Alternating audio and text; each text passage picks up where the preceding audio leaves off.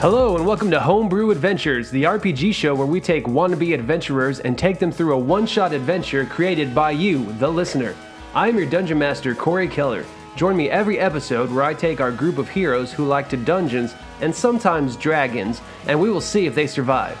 Do they have what it takes? Is your adventure challenging? Let's find out on Homebrew Adventures.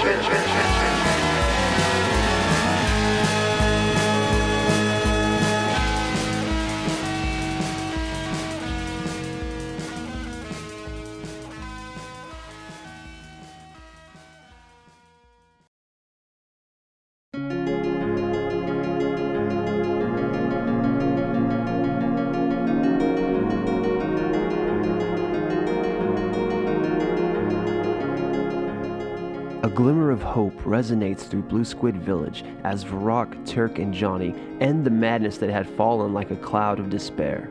There are celebrations throughout the village, lasting for 7 days. The old, the young, the wounded, all participating in this new hope.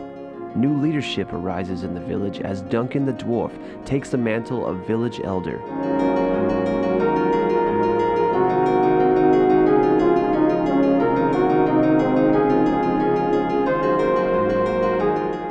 Ever since Zodanork, the deep-sea beholder, was defeated, our guardians have been immortalized as the saviors of Blue Squid Village. They remain always welcome and forever in the debt of the village. The news of what happened began to spread throughout this part of the realm with a rapid pace to raise the hope of many races in the area.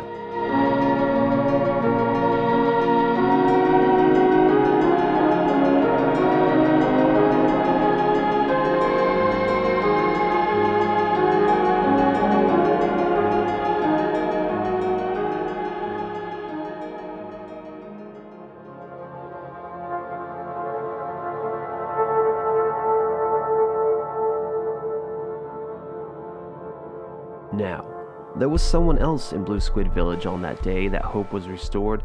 A stranger to that area, more like a shadow in the background, spending his time observing. A cloaked figure with motives other than hope. During the first celebration, he left with haste and traveled north for several days with a speed that was most unnatural. He never stopped until he reached his destination.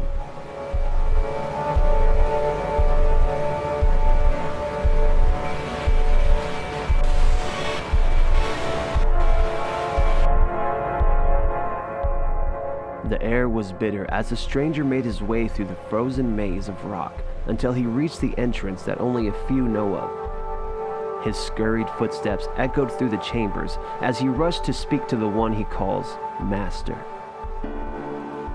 Master, it is as we feared. The rumors are true. The protectors have already chosen new guardians. I was fulfilling your requests to aid the beast Zodanork in Blue Squid Village. We tried to open the portal, but they showed up and destroyed the beast and closed it. I left as quickly as I could to bring word to you here, Master. With new guardians chosen, our time is cut short. I don't think we will have enough time to open the door.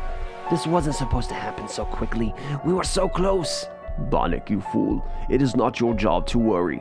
It is your job to do as I say and to not fail me. The protectors must be getting desperate. Do you not see? If they rush their decision, then something must be dreadfully wrong. They are scared.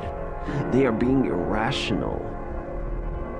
And Master, Zodanork was able to kill one of them. They are down to just 3. There was only 4 of them? Where is the 5th? I do not know, Master. I only saw 4. Where were they headed? I do not know. One of the watchers led them away into the void. You are certain you only saw 4? Yes, Master. That must mean the 5th one hasn't been chosen yet. We may still have time yet, Bannock. We will move forward as planned. Inform the guards in all the cities that we are going to increase our efforts. The last scroll will be found with this generation. This door will be opened. Thousands of years of bloodshed and prophecy will come to an end. The Mordom Empire will rise again, and we will rule this realm once and for all. No more guardians, no more protectors, just death. Yes, Master, we will succeed. Gather the hunters, Bannock. The shadow beasts? Yes, it's time for these new guardians to know what it's like to be hunted. I want them dead, and Bannock, Yes, master? find the fifth guardian.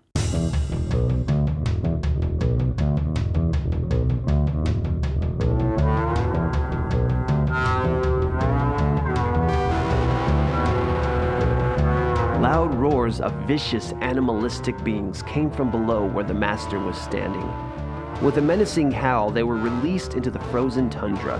With great speeds, they broke off into small groups and went in different directions with bloodlust in their eyes. To the east, to the west, and to the south, the beast will stop at nothing until they find their prey. These beasts have had a name for thousands of years. They are known as the Guardian Hunters.